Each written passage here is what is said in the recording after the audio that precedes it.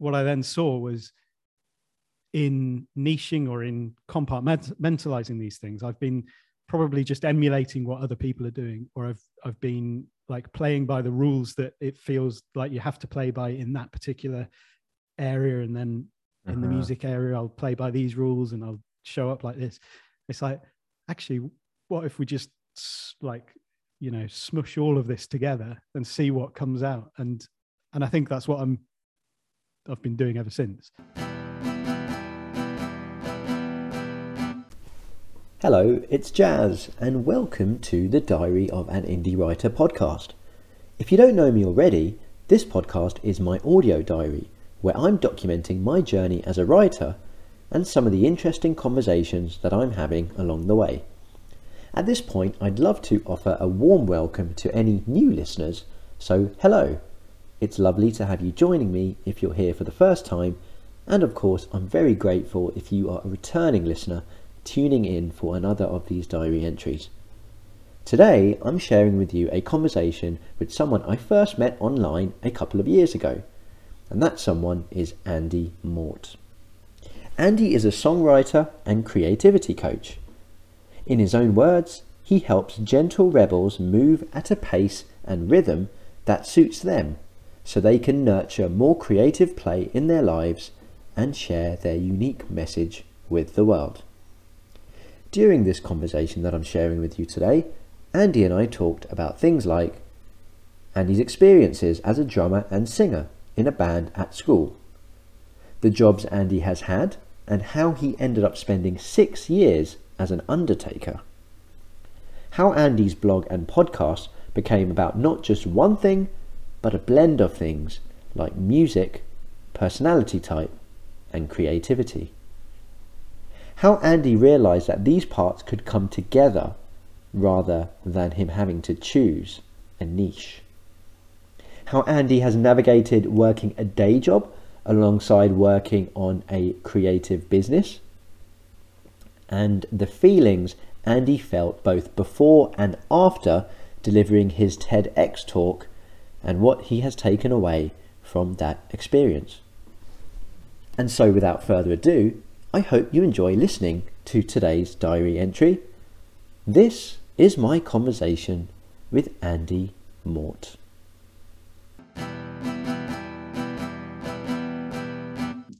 I'm really pleased to be welcoming Andy onto the podcast today.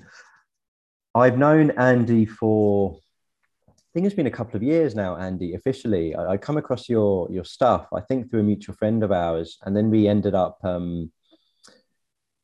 speaking on a summit that we were both a part of, called the INF Summit. So I've kind of seen you develop even in that time and things unfold for you. And I guess I've always known you as like kind of blogger and like songwriter and like TEDx speaker and all of these things and all these amazing things you've done.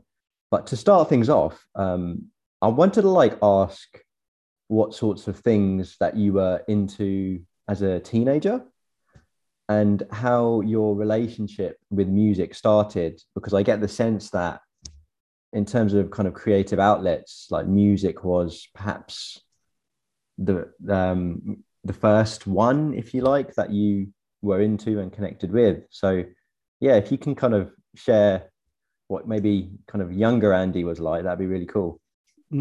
Yeah. Well, hello. I'd be really interested to hear as well what you've seen develop since we've known each other. Like, you know, it's always interesting to hear the perspective of someone from the outside. Yeah, for sure. Because, you know, from my perspective, it's like, I don't know what's really changed. So that'd be quite useful. Maybe we'll do that afterwards. But yeah, absolutely. Yeah, teenage Andy. I mean, he had an afro. He had rather big curly hair. So that was one thing. But yeah, music has been, I mean, it's my primary form of language, I would say. Since as long as I can remember. Like when I was a kid, it was it was always about the drums. The drums are my first instrument. They were always my first love. And so when I was a teenager, I used to drum in different bands, and that was kind of my big creative outlet, until around, I must have been about 16. I was like, I'd kind of dabbled, I'd written songs and stuff growing up, but then something in me was like, I want to write properly and start maybe even singing these songs. And so then it was a transitional period of sort of stepping out from behind the drum kit and, getting to the front of the stage every so often and singing a song. And to contextualize here a little bit, what sort of age are we talking here? Like that, this would have been. So I was about sort of 15, 16, I think. Okay. So I played in bands through secondary school.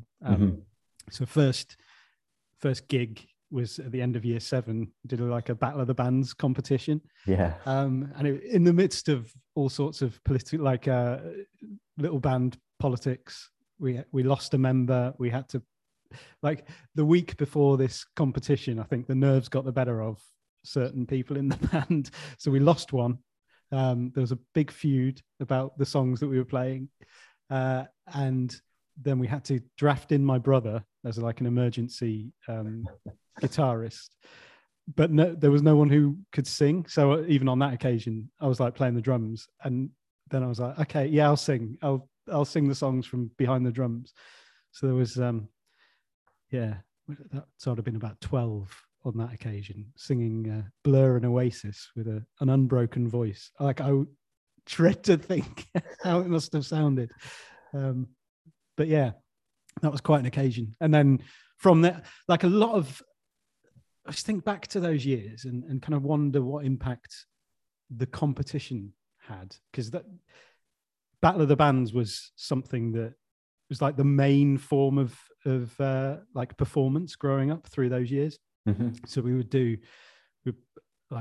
played in various bands, always these competitions, and it kind of instilled this sense of like kind of envy and comparison and those kinds of things in me through music, which was I was quite aware of at the time. It's like, this is not a very healthy relationship with art in general, and with music in particular. And yeah, it wasn't until it's probably sort of then 15, 16, 17, kind of playing proper gigs that were outside of that realm, and really developing the writing to start, like, as a band and then as an individual. And then it was, I wrote my first solo album after I finished school. So like in my year between school and university, that's when I was about 18. Did that. Yeah. Were you, because I think, when I was at school, gosh, I very much ended up choosing kind of the more academic subjects that I thought I was supposed to do. So I ended up doing for A levels, like as you'll know, we do in the UK, 17 and 18. I did chemistry, biology, and maths. But I was going to ask you, obviously there was this musical interest there. Did you choose arts orientated subjects kind of to study, or was music more of like a kind of a background thing, as it were? Yeah, I did music. Awesome. Yeah, so music A level. I kind of did it. It was more of a I'm good at music, therefore I shall study music. Yeah, absolutely. Rather than it wasn't a pull of passion towards it. It was more just I do it. I can get an A level there. And then the other subjects I studied were English literature, psychology, and politics. So I ended up studying politics and international relations at university, which for very little reason other than, that's quite interesting. That's quite a that goes against the expectations that people might have of what I would study at university. So I'm going to do that, which is again a bit of a theme, I think. Yeah, it's the most unlikely thing I can do. Yeah. Sorry to talk over you. That's okay. But did any part of that come any part of that decision making process for you? So you mentioned all the subjects that you took, and like, was any part of your decision like, I can kind of end up doing something with this in perhaps a more obvious way than one might with music necessarily, unless you really know that you want to go in that musical direction? No. Okay. No. No, the future was never a consideration. It was always what would be the most interesting thing I could do right now, or what's the weirdest combination that I can create. And I'm not like a natural, although I kind of go with the gentle rebel sort of idea, but I'm quite sort of conformist in many ways and don't like rocking the boat much. But there's also something within me that is always like, that could be a nice weird thing to do. I wonder how that will go. Mm-hmm. So yeah, it was never I was never thinking, I could do this, as a job when I finish school or finish university. I'm still wondering, what I'm supposed to be doing. Yeah. What did you end up doing like after your? So did you finish your international relations and politics degree? Yeah, and then just sort of I worked in a bookshop for a year, which was fun. It's good. Been surrounded by books, reading all the time. And then I've kind of just done all sorts of things. Obviously, like the music has remained like a constant in the background, and then kind of building online business and like memberships through that and stuff, and then coaching. And I spent a while as a carer for a family friend with dementia. And doing odd jobbing. So through my 20s, it's kind of just basically going from whatever opportunity sort of raised its head to the next one and seeing what happened. Mm-hmm. And then spent 6 years as an undertaker, towards the end of my 20s. I was like, again, that was a decision based on curiosity at one point or another, where I'd seen a hearse driving around with a bunch of guys in as undertakers. I thought, how on earth do you end up doing that? Like, what possesses you to do a job like that? How'd you get into it? And then I saw a job advertised. I was like, it was like a part-time job. And I thought, well, I'm gonna see. I'm gonna see how this unfolds. And then, got the job and did that for 6 years, until I'd kind of got my business to a point where it's like, okay, I can stop doing that job now, and do this full time. So, I guess that's a funny old thing. Curiosity. That was morbid curiosity. I don't know if that was morbid curiosity or just like, it's going to be quite amusingly strange to tell people that that's what I do. Yeah, well, there must have been. There was obviously, I'm sensing there was some curiosity there. I think that's a feels like an apt word to use.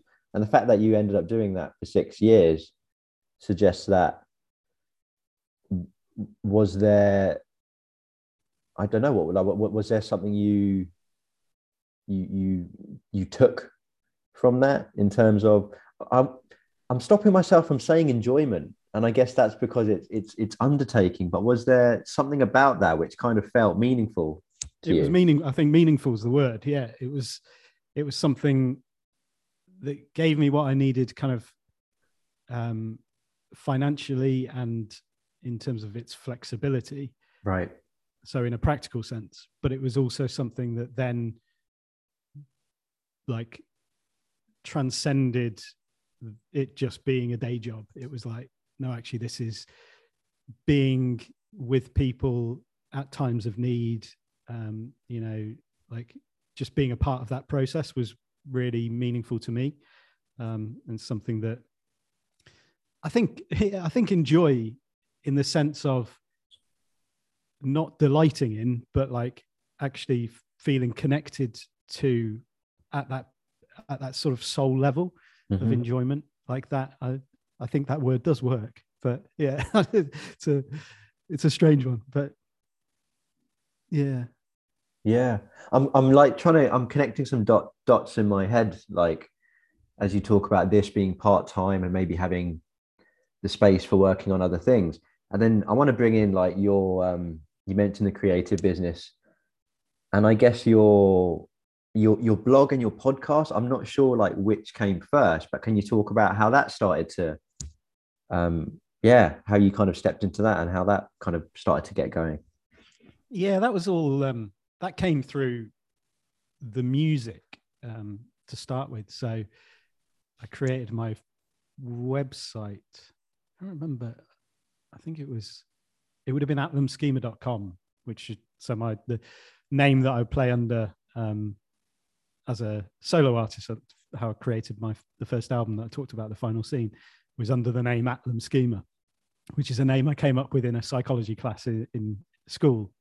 Me and my friend Sam were bored one day coming up with producer names for ourselves, and I think we were learning about some sort of schema in psychology, and I was like, Atlam Schema, whatever that means, that's going to be my name. So amazing. That's what I took on. So yeah, my first website was my music website. So, where I sort of share my music, and then obviously, as a lot of sites do, has a blog attached to it. So I thought, yeah, I'll sort of share the process and the journey that I'm on, playing gigs and reflecting on things like that, and talking about, like music in general, sharing music that I'm into and that kind of stuff. And then like, it wouldn't have been long after that I started a podcast. It would have been the Sheep Dressed Like Wolves podcast. So that was the name of an early iteration of what I did. And that was pretty much exclusively sharing sort of under the radar bands. So like playing music by bands that I'd either played with on tour or kind of, stuff that I'd come across on Bandcamp and things like that, where it's like, I want to give a bit of a platform to this stuff. It's not getting maybe the mainstream attention. So I didn't used to really talk between the songs that I was playing, and then over time I'd get a little bit more confidence up to maybe say a little bit more either about the music, about the band, or the artist. And then I started talking about other things as well. And it was the same on my blog, which when it kind of talked about, I think it was when I came across Marty Olson Laney's book, The Introvert Advantage. I kind of I wrote about that a little bit. And that article really kind of sparked, there was a lot of people kind of responding to that and engaging with it. So then that was almost like a snowballing effect of, okay, I'll write about this part of being an introvert as well and explore this part of being an introvert. And over, I don't know how long it was, like within a year probably, my site had gone from primarily music based to writing a lot about personality and introversion in particular. And my podcast sort of took a similar, went on a similar trajectory. And so before I knew it, it was like, okay, I've got two different things here. This wasn't in a plan, but I've got like my music, I guess my music sort of audience, the people that are following me because they want to hear my music. And then I've got people who have found me because I'm writing about this introvert stuff and personality, and a kind of more, I suppose, like philosophical approach to creativity and like writing about it all, rather than just sharing my creativity. And then it was, so many years of feeling kind of divided and feeling this sense of, okay, I've got these things that never the twain shall meet, that sort of sense. And eventually I realized actually there's no reason to keep them apart, but it did feel like there's this kind of chasm in the middle of my life here that the introvert people don't want to hear my music, and my music people don't want to hear about the introvert stuff. So what do I do with that? what and it's interesting hearing you talk about that, because I can relate a lot to chasms and like different pieces of who I am and my identity, and like all the conventional mishmash of advice like niching, and it's like, oh, I need to niche, and I need to speak to this one person that's out there. How did you kind of perhaps navigate or make peace with that? Because I sense that there's been I mean, I don't know if you've completely found peace with it. I don't know if one ever does, but like one of the things I really admire about you is that you kind of show up as you are with like different facets and different parts of yourself. And even with your podcast, I know you're like, I think over 350 episodes in now, and it sounds like it's kind of taken different shapes and flavors, and you've let yourself kind of unnaturally unfold and express yourself with it. So did you how is it you've kind of managed that? You mentioned like chasms and that kind of stuff. Yeah, it's a good question. Yeah, I know. And kind of watching you sort of navigate your journey through all of this as well, it's like I can see that those tensions and those sorts of pressures that, like, I think it was the idea of niching that almost created the chasm. So like, as I was kind of exploring, okay, how do I define, I'm needing to sort of refine and define my audience and the person that I'm speaking to and the ideal avatar and all of that stuff. And that really, like, I don't react. I find if I get sort of pushed down a narrowing kind of corridor, so to speak, I will fight to get out of that and go against it. And so actually the moment I niche is the moment I'm like, I need to get out of here. I need to speak to something else. So it's like, actually I need to embrace everything. And eventually, like, it was the realization that this can all work together in a way that I don't need to define, but I can just sort of let it organically happen. And that was the first real moment that I felt that was on my podcast when I shared, I was like playing some sort of live versions of some of my songs and just finishing episodes with, okay, I'm going to share a song. And so just allowing those worlds to collide, and then realizing that actually it's the collision of those worlds that bring your unique voice to the world. And it's like, what I then saw was, in niching or in compartmentalizing these things, I've been probably just emulating what other people are doing, or I've been like playing by the rules that it feels like you have to play by in that particular area. And then in the music area, I'll play by these rules and I'll show up like this.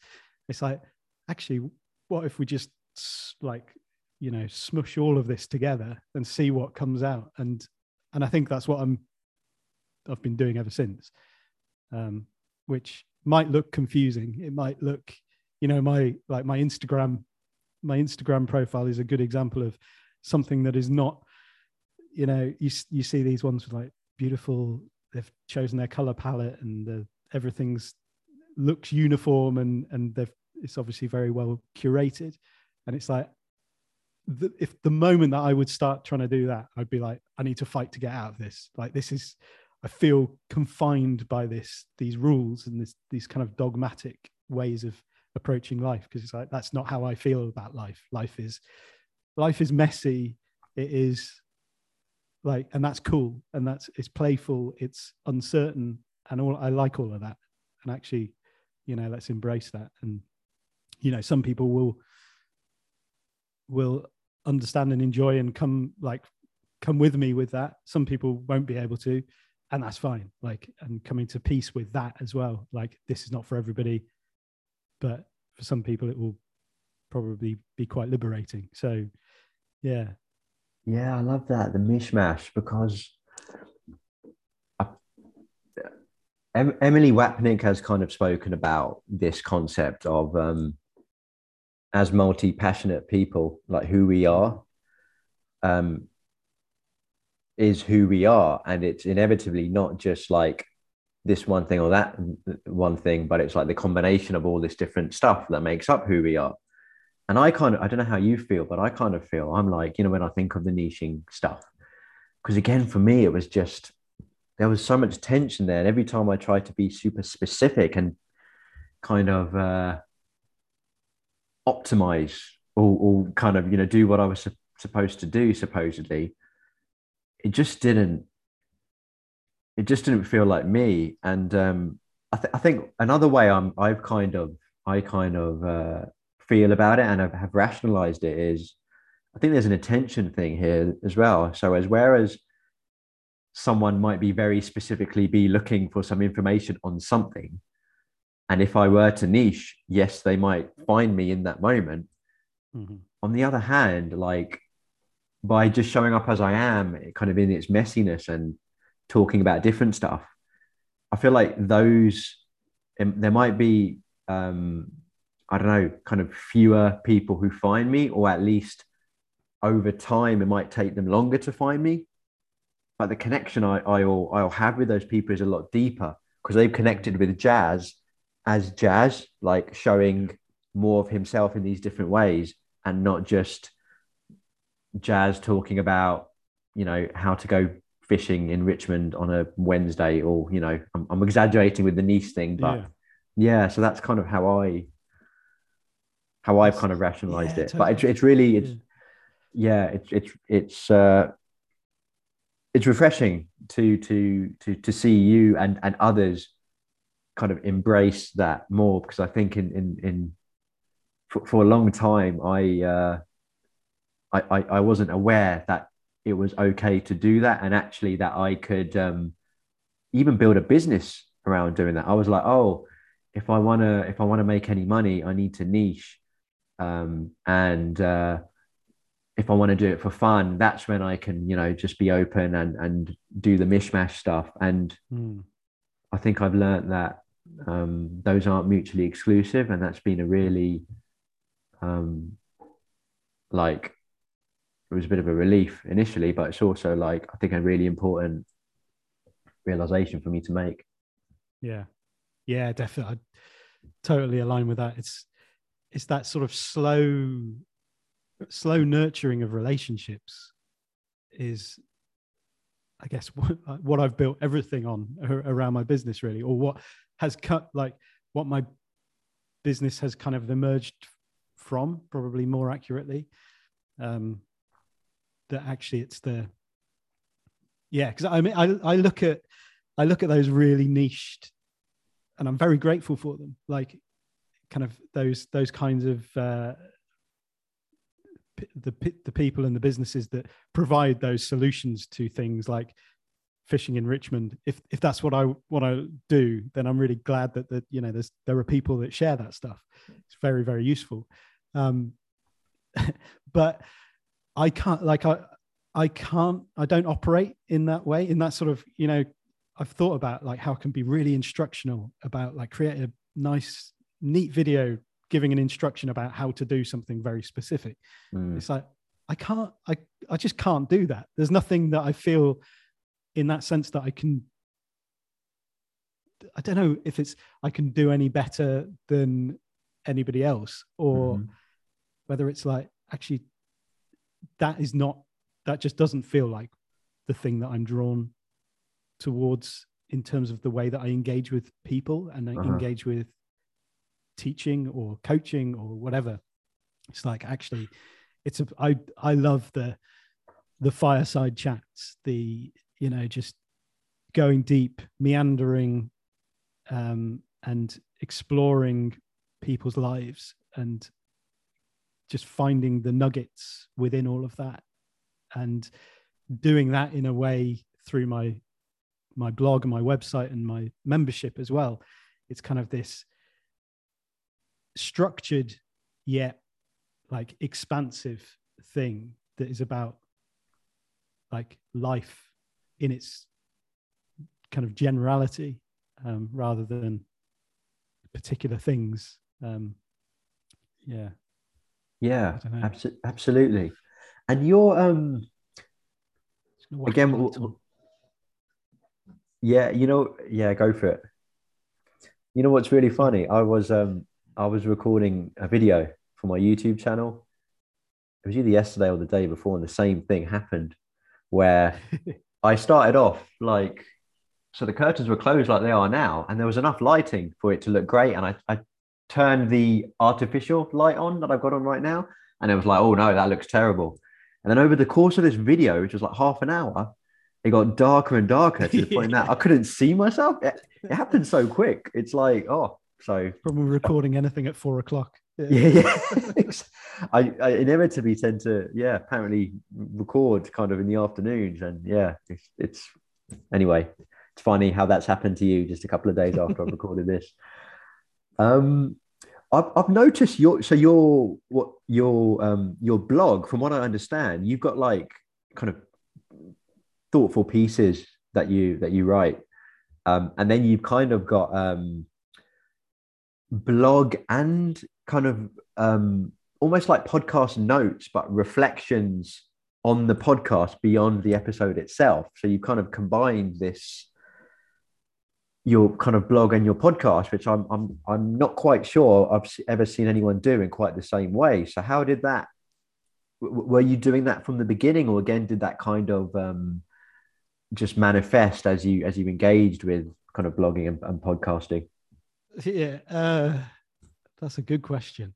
I think it's probably an insight into the way my mind works in a fairly scattered way, because I will record the podcast and then write the notes, and as I'm writing the notes, I'm like, oh, train of thought goes this direction, and then I'm writing about this. Oh, I wish I'd included that in the podcast. So the blog post almost sort of organically emerges out of reflecting on what I've talked about in the podcast. So lovely.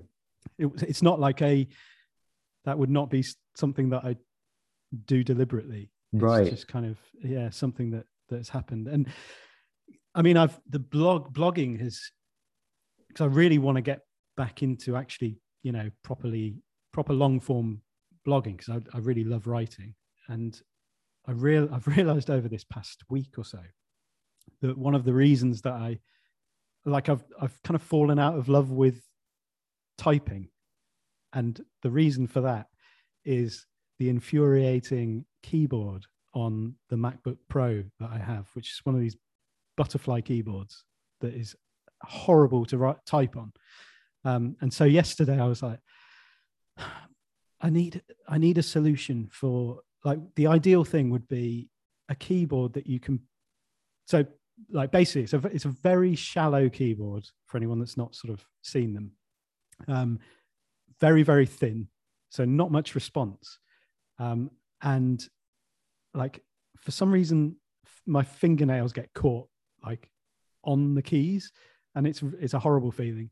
And also some keys don't respond.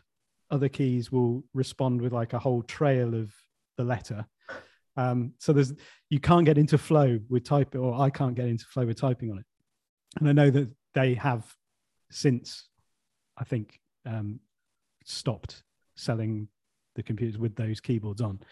I have no idea how they like released them in the first place, but yeah, I was like, I really need because people have said, why don't you just get an external keyboard and just type on that? It's like, well, I like having a laptop, and I like sitting with it on my lap, typing, whether it's in bed, like when I'm just kind of reflecting on ideas and things. That's kind of my happy place for that. Or just out and about. Don't want to be sort of lugging around loads of things. And so I was like, yesterday, I was thinking, if only someone would invent like a keyboard that sits on the keyboard on the laptop, like you can just put it on top of it, so you can still use the trackpad and everything. And then today I did a little search to see if maybe that exists. And then coming back to our conversation about niching again, I'm very glad that this happens with people who create businesses like this, because there were two that I found, two Kickstarters of this exact thing that I was after. One of the Kickstarters is finished, so the keyboard is now available, and it looks like exactly what I want. So I've ordered one. Don't know when it will arrive, but I'm just thinking, like I think the main thing I'm excited about is writing again and falling back in love with that blogging, the long form blogging, and feeling good, like feeling that writing is something to enjoy rather than something that I have to do in order to, whether it's putting the podcast together or sending emails, things like that. Like there was a time where I really enjoyed typing and I'm hoping that comes back. Not to be a man, like a poor workman who blames his tools, but I think it's legitimate on this occasion. Yeah, it feels like it. And I just think, like, also in terms of your I think us kind of introverts and sensitive folks can be quite curious, and like it sounds to me like that was actually affecting your rhythm and your process more than anything. And yeah, just I'm surprised, because normally they're quite decently designed quality, but I guess sometimes with these laptops and how, like, with their portability, they can lose the actual functionality. And a keyboard is, I think of the investment as well. And for me, I'm like, it's just so worth it finding the right, just something that's comfortable for you to type on, for the value and the use that you're going to get from it. Yeah, exactly. And like as far as the machine goes, it's a great machine. Like for my video editing and music editing, like I need that. It's like great. And it's funny, like as you say, that sense of being pulled out of that flow, that reflective state. Like I hadn't quite realized to what degree that was happening until, like, this, as I say, this last week. I was like, actually that is having a real impact, because I mean it was 2 days ago I was really close to just throwing my laptop out the window, because it was like so infuriating, because I'd be like, typing a sentence and there's words with letters missing, there's words with like 18 E's in the middle of them. It's just like I've got to go back and finish that before I can carry on.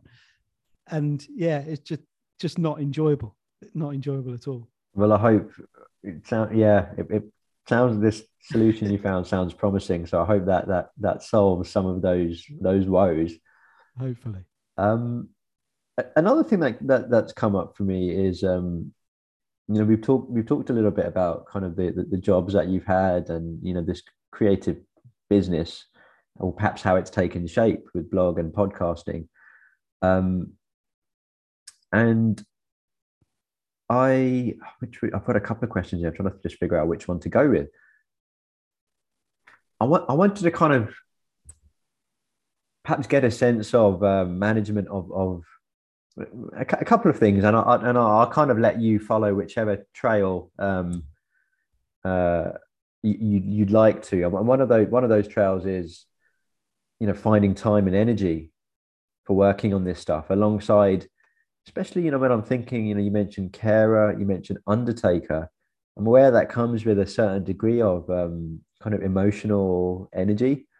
And so I wanted to ask about that, and kind of balancing that with your kind of these creative outlets.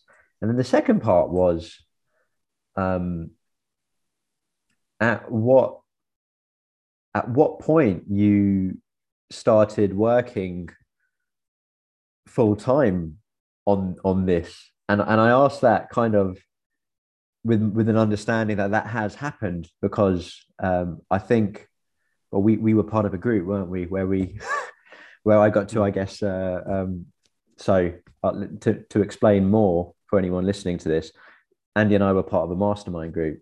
And I remember you kind of navigating that and stepping into the creative business, which sounded like a really exciting time. But yeah, I guess I was curious about perhaps managing time and energy, and thus at what point you felt, you know what, I'm ready to kind of perhaps step into this now on less of a part-time and more of a full-time basis, if that makes sense. Yeah, definitely. Yeah, the energy flow is an interesting one with those jobs, because they take a kind of energy. They obviously they are emotionally draining a lot of the time, and also emotionally rewarding as well. Like there's the emotionally rewarding moments in all of them, or in both the kind of caring role. There were moments where it was like, oh wow, this is so worth it. Like there's something that's just sparked that makes this really special. And the same in the undertaker role, where you just there are moments of connection where you just feel like it was really important that I was here on this day, on this occasion. And there's something energizing about that. In terms of the creative, having the energy for the creative stuff, especially with music and writing, they are really good processing. It was, I think, really helpful having a creative outlet to creatively process the stuff that's going on when you're dealing with highly emotional situations or roles.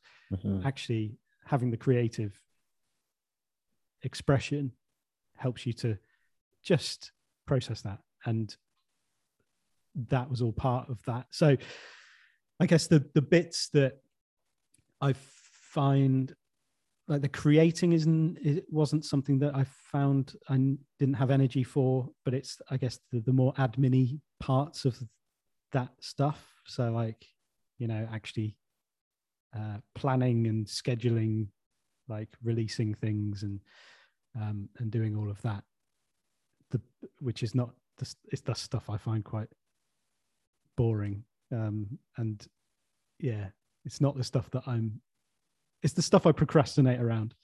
And so that would, finding the energy for that would be something. And then that was probably part of the decision-making process in terms of needing to then transition away from my job and into that full-time, because it was like, especially, so I did a diploma in coaching, personal performance coaching in 2020.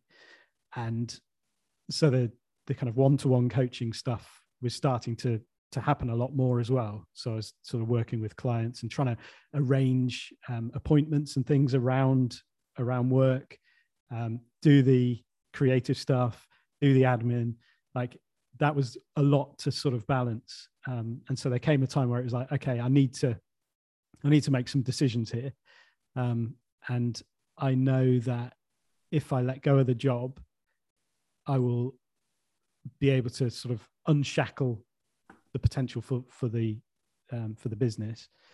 One of the interesting things, and something that I was mindful of, was the kind of interplay between a job where I'm sort of going out and working elsewhere, and working for somebody else, and not having to even sort of think about the logistics of running that, but it's just sort of like and with the meaning of that job as well.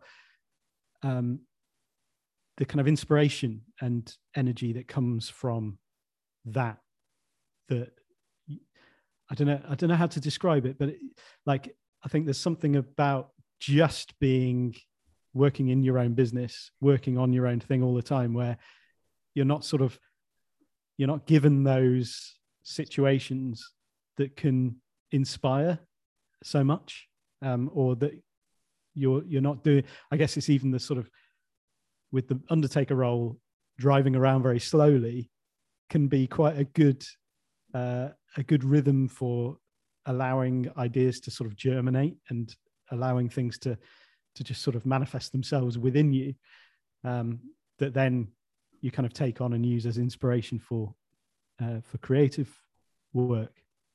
And you don't have that so much, or I don't have that so much, at least not given to me on a plate when I'm just working from home on my own thing all the time. So that was something that I was quite aware of, like, yeah,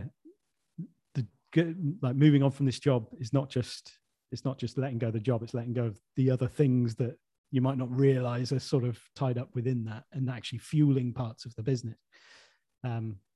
But yeah, that hasn't been quite so as bad as I thought it might be. But yeah, I don't know if that answers your question. Yeah, it does. No, it's interesting hearing you, I think, reflect on that. I want to say, has it been a year or longer? It's been About a that. year. Yeah. Been a year. 1st of January. Right. Okay. Yeah. Okay. Because like I said, at that time, I was kind of perhaps a bystander watching you navigate that. And, we'd have these, doing these group calls, we'd kind of catch up and check in. But it's interesting hearing you reflect on that like a year later. Mm-hmm. And yeah, I can so relate to just like rhythms and other things which we don't necessarily know or appreciate at the time, because what we know is what we know. Yeah. And then yeah, like my setup now is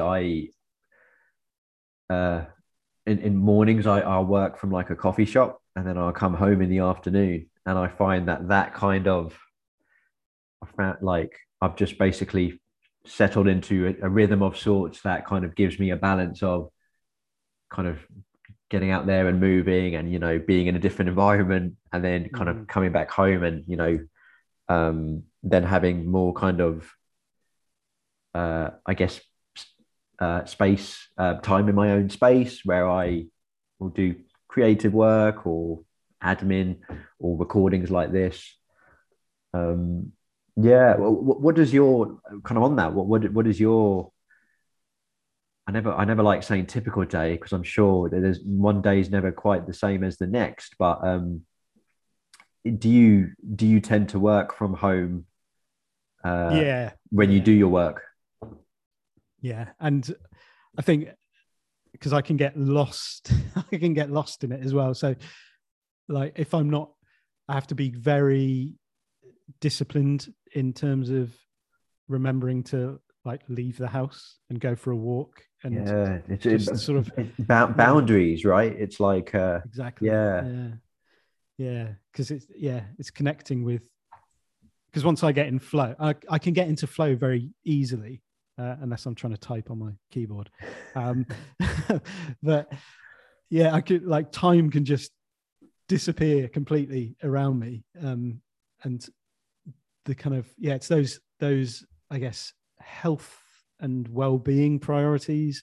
I have to make sure, right, these are the big rocks are going into the day. So like, having a good breakfast, going for a walk. So I generally go for a walk at around lunchtime. So like I go out for sort of 45 minutes, an hour, if I've not been for a run in the morning, and then take a little nap, just have a lunch, take a little nap, and then work.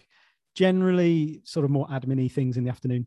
So creative things in the morning, admin-y things in the afternoon, and then the evening, usually I'm sort of like, right, rest, but there are times where I'll kind of have, if I'm working on something that's kind of like sparking me, I'll generally sort of do a bit of that in the evening as well. But yeah, it is that. I think it's the recognizing different types of energy that are that I need. And there are social energies that I need. I need to be surrounded by people a little bit, and to kind of use that. Like there's something about that sparks a creative energy. Like if I spend too much time on my own, that kind of isolation can be draining, which is a really interesting thing, to reflect on. Like as an introvert, is just sort of noticing that. Yes, I love spending time alone. I get drained by people, but there's also different kinds of energy that come from those different things.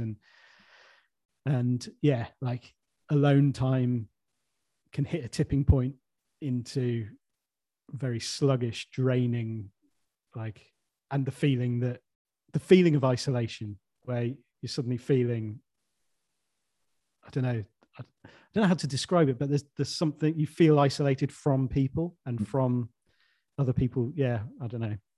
And that, that's been my experience with the vast majority of introverts I've spoken to. I do think there's like kind of extents and spectra. So for example, I know some people who identify as introverts who say, to get my creative work done, really, I need to be in my own space, this, that, the other. And it might be a case of, I can go this much time without being around people, but then that's when I start kind of losing it a little bit, and it doesn't feel nice. Whereas for me, I guess I've said I go to a coffee shop at the moment every morning, and some people would say like, "Whoa, like I don't know how you do that, or how you get work done in a coffee shop with stuff going on around you." But yeah, I think in my experience, even. And yeah, I'm not. I don't even use that word even anymore. But again, it's kind of still loaded in with our understanding of people and of introverts specifically. One of the things it's interesting hearing you talk about the movement and the energy feeding creativity. I might have to simmer over that, but it's more.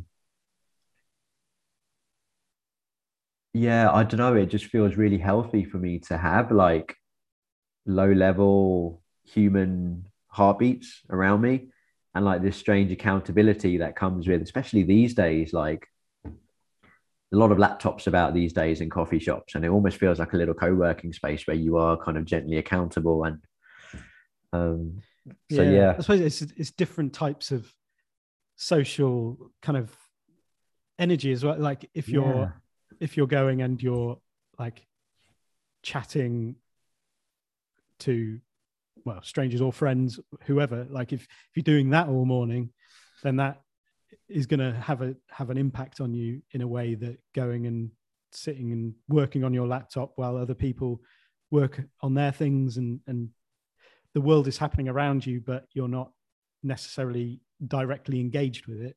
Right. That's going to be very different. And I feel that, like, yeah, that sense of actually just feeling plugged into life in the sense of people, in that sense is quite, yeah, I don't know, it just helps with that, the isolation thing that can easily creep in when you feel like you're just on your own all the time, which I know a lot of people have been dealing with this past couple of years. It's like, yeah, really, and taking its toll in massive ways on people as well. Yeah. But so when you do your, is it the same coffee shop you go to each morning? Yeah. So I was going to, for a time, I was going to like my gym's got a cafe attached to it. And then there's a coffee shop, a local coffee shop I go to, which gives me a walk to get there as well. So I get both the kind of movement and the being outdoors, and I get to go through, part of my walk goes to a park. So yeah. So you have the, I think the rhythms and the routines. There's rhythm and routine in that. Absolutely. Yeah. Really important part. Yeah. that's probably, the more of an energizing thing than the energy that might be drained from being around people when you get to the cafe, or the drain that would come if you went to a different cafe every day and you were trying to work out, how can I work in this place, or right. Or if it was like, I think of the commute I used to do when I worked in the city, which was an hour and a half each way, and just, packed train and just wearing a suit and just not very, it wasn't so energizing necessarily. Whereas this is almost like a because actually it's made me realize that I quite like having a walking morning commute. mm-hmm. It's energizing. It's kind of good for me.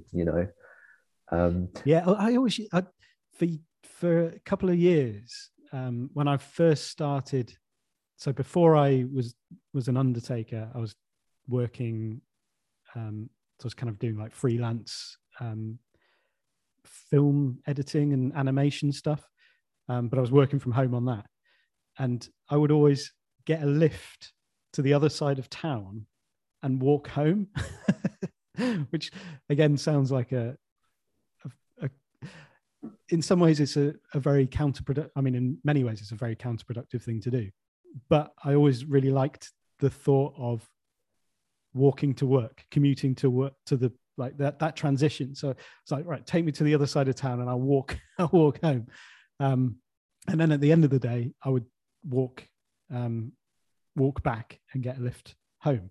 And I mean, the exercise was helpful. Like, it was nice just having that walk and, having the movement and the fresh air. But there's something psychological about just that transition between home and work as well, that just means that you can have that Absolutely. separation. Yeah. And I'm really fortunate. Like I've got like a separate workspace here to as in it's like I'm with I live with my parents at the moment, so there's lots of room, so I'm very fortunate in a way that I know some people are having to kind of living with a partner perhaps, and sharing a workspace, or perhaps even having to work from work from the place where they're sleeping, like they're working from their bedrooms, and that again, all of that, it becomes more difficult to have that separation. So I think my kind of at least having half of my day where I'm not at home helps with the separation thing as well, like for sure. Yeah. Are you I'm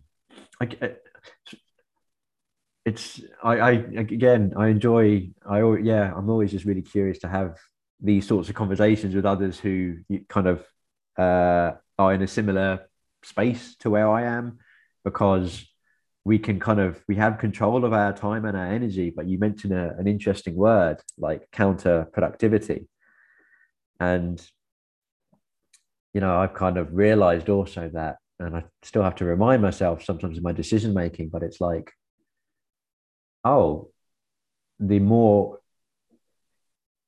working more isn't necessarily better in terms of how productive I am, like the quality of that work, like how good I feel, like how much of my kind of best work I'm doing. And maybe, taking an hour out or a couple of hours for a workout or for a lunch break is more productive in the long run. So I think that's really important. And I was gonna, I guess, what I was getting at before I made that point was,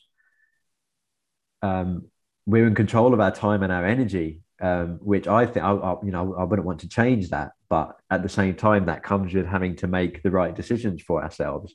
So do you find you tend to stick more to that kind of, I guess, 9 to 5, Monday to Friday cadence, or is it different for you? You have. Yeah, I mean, it's a really important it's a really important question. And because I really enjoy working, I will naturally just work 7 days a week on the stuff that I'm working on. Right. And so it is it's a real thing that I've got to be very mindful of, in terms of like the potential for sort of burnout and also for just bad ideas, like bad my creativity dwindles, or the quality of my creative output dwindles if I'm working all the time, or if I'm trying to force it. And it's really difficult to remember that, to like bear that in mind, you know, that sense of actually the most productive thing you could do is take 2 hours to go and have a little wander in the park. And especially when you're enjoying it, and you said you're someone who like gets into flow quite easily and you really enjoy what you do. I feel like there's all these dials that like constantly need like tweaking just to keep us kind of level, because you're right, you're like, I could spend the whole week, like a lot of it in flow, but then actually over at some point in time, burnout will creep in, or actually I've not really been out of the house. So it's happened very slowly, but I'm like, what I'm producing today is not as kind of great in quotation marks as 2 weeks ago, because I've just been, you know, at home for 2 weeks, or, you know, whatever it might be. And that is that creep.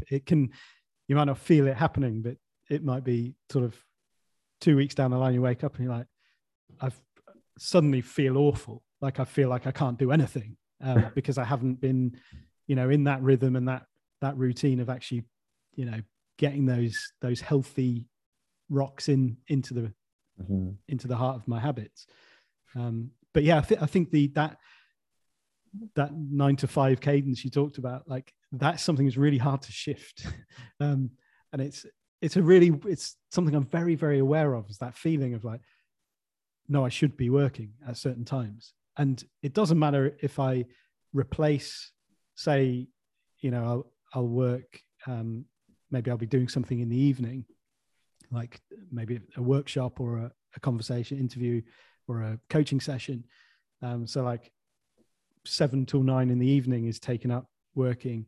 If I was to say, okay, that means 9 till 11 in the morning, I'm going to just chill out and do something else.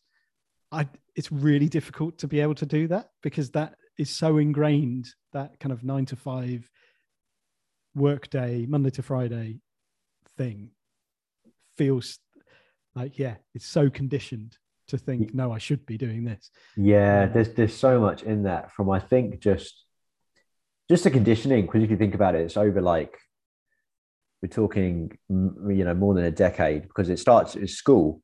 These are formative years at school.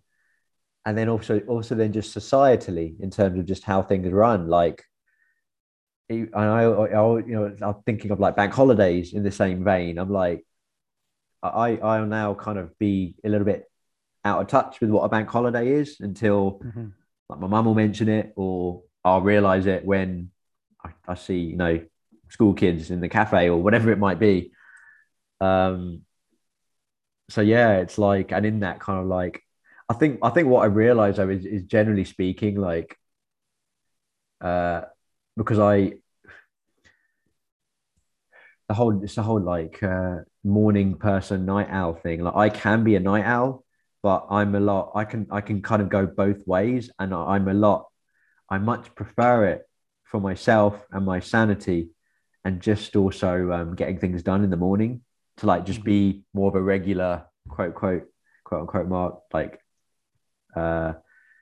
morningy person. So kind of vaguely, it is kind of 9 to 5, but then I do things, I think, within that, where I might give myself a longer lunch break. I guess I've got this morning commute thing going on. I do a half a day from the coffee. So I think I've kind of used that as a framework. But yeah, I'm aware, like you say, of how conditioned we are to, and there's so much in that, to one of the things I struggled with was having to be seen to be working at those times and above and beyond those times, for, like, again, I said I live at home, for my parents, because I'm like, I'm doing this weird thing that they don't really get. I'm not making much money right now compared to that job that I had. I suppose I just need to be. So yeah, there was a lot in that for me to unpack and get used to. Yeah. Mm-hmm. Yeah. Yeah. You don't want to look like you're just sort of dossing around, and yeah, even though that it's like, actually, if we listen to and are aware of those creative, it's kind of intuitive creative rhythms, and that sense of like, this is what I need, as we're talking about with energy, these are the things that I that make me more effective. It's likely not to be working 9 to 5 solidly every day, but actually, yes, that pressure to perform for others for the sake of like, well, yeah, I've spent the day at work, therefore you're happy to see that. Like, but actually, the most effective thing we might need to do for this sort of work is a more sort of sporadic, or something that doesn't look like a work day. Right. That's difficult. Yeah, So that's social pressure. Yeah, you've summed that up perfectly. I'm conscious of the time. It's flown by as I thought it might, because we always have very interesting conversations that I get lost in. So thank you, first of all. And then I've got another question, which I'd written down in preparation, but to tie it in with something you shared towards the start of the conversation, you were talking about this, I think, Battle of the Bands, your 12-year-old self who needed a singer, and you stepped up to sing. Mm-hmm. And one of the other things, or I should say two of the other things, if I'm not mistaken, I've seen you step into are TEDx talks / performances. And one of those in particular standing out to me, where I could really feel, and I think anyone watching that who was there in the room could really feel some kind of intensity around perhaps some nervous energy you had as you stepped into it, and then proceeded to give like this beautiful performance. So I wanted to ask you about, I suppose, stepping into performing, because it's something you did there as a 12-year-old, and it's something you've done kind of later on as like an adult. Can you talk about that, about performance, and I don't know, stepping in or just whatever? There's not necessarily a question here, but I'd love to hear you talk about those experiences. It's that's a beautiful question. And like, I'm kind of reliving the moments of that. There's a moment just before each of those performances, actually, all three of those. So that Battle of the Bands and the two TEDx, where I remember it very, very tangibly with the first TEDx that I did in Cyprus, where I was stood on the side of the stage, absolutely papping my pants, and thinking like, what am I doing? Like, this is ridiculous. Like, there's 400 people there. It was being broadcast online live as well. I'd done a rehearsal the day before where I'd forgotten a whole, like I'd had like brain freeze and completely forgot, like I sort of shut down essentially in the middle of the little talky bit. So like I was kind of dwelling on all of that and thinking, okay, I've got two choices I can make here. I can turn around and run away, and that's fine. I will survive if I do that. Or I can just take the next step in that direction, and then another step, and then another step. And before I knew what I was doing, I was taking the steps forwards. I was like, okay, it looks like we're doing this. And I remember like going to the microphone, or picking up the guitar, going to the microphone, and like getting the first line out, and hearing, when you can hear that, the sound of your voice sort of reverberating back around the room. And at first it's like, what am I doing? Oh crap, this is what. And then something then switches, and it's like, it's almost like that moment of diving into like cold water, or like stepping into cold water, where you like acclimatized to it, and then it takes you, it like sort of, you're okay, you're safe, there's something that means you're getting through this. And yeah, I think in all of those situations, after a little while, you kind of like, again, the rhythm and the feel for it just takes over, and it's something nice. And the feeling afterwards of having, I think the feeling of having been that afraid and then still having done the thing that you were afraid of, which is something that really matters to you. Because that's another thing of like, what will I regret more? Turning around and walking off and not doing this, or doing this, even if I make a mistake, I would regret not doing it more than I regret doing it. And just that feeling afterwards of having done it is just like, that's, for me, that's the high. Like, it's not, the high isn't the performing bit. It's the feeling like, yeah, you faced something here and you went into it. And yeah, I think that, if that sort of Yeah, no, it answers really that. does. Yeah, like it's interesting that you said viscerally, you seem to have felt those similar moments pre 12-year-old about to sing, and then that TEDx talk. And yeah, it's always sometimes the anticipation and like the first few moments, and then it kind of is okay. And like you say, afterwards, you feel amazing. It's a little bit like you mentioned you go on morning runs sometimes. It's like after a run, it's like getting out and starting the run. It's like, oh gosh, like I really don't want to do this. And then after you've done it, sometimes it's right after, and sometimes it's like even there's a bit of a delay where later in the day, or for me, if I've done like a good workout and I'm in bed and I'm like, I feel so good and like so tired in like a beautiful, like tired way. I'm like, I've earned this. I feel great. It's That's exactly So thanks for sharing that. And I think that's a really wonderful place to leave the conversation. And in doing so, like, how can folks like connect with you and your work, Andy, or listen to your podcast, or really find out more? Because yeah, you really are. I would encourage anyone to.